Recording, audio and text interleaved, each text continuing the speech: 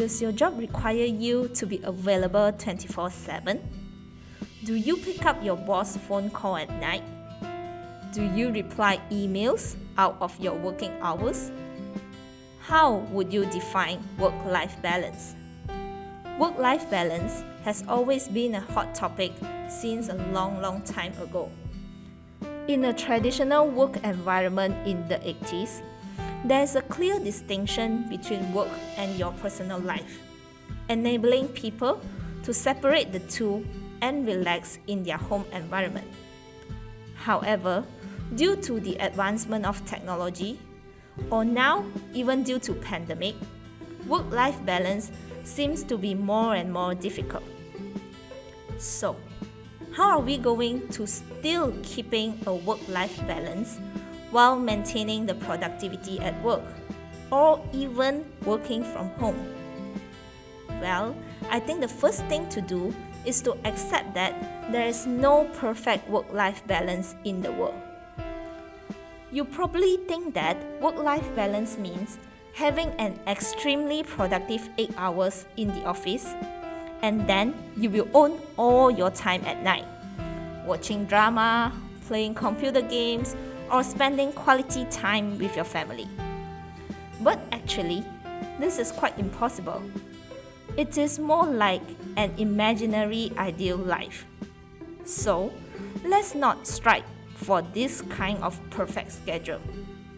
Allowing yourself some fluidity.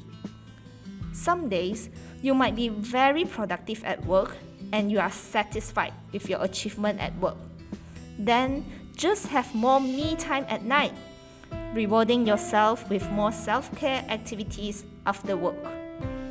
If some days you are just too low productivity at work, then just don't push yourself too hard. And if you feel guilty in not achieving your productivity, then just spend 1 to 2 hours at night to complete your task. Balance is achieved over time, not each day. Another important note to remember, burnout is not a badge of honor. Being a workaholic doesn't mean that you will get praise from everyone. Of course, having said that, you also have to be responsible for your own job and work you are handling. Setting your own goal, your limit, and your threshold from time to time allow you to better understand yourself and maintain your emotional well-being. Sometimes, cutting ties with the outside world help us to recover from weekly stress and give us more space for creative thoughts and ideas to emerge. Well, now you know what to do to keep yourself sane. But knowing and doing are two different things. So, I hope now you know and you will try practicing it in your daily life. This is Chirpbob Podcast by Mei Xuan from Vitrox Academy.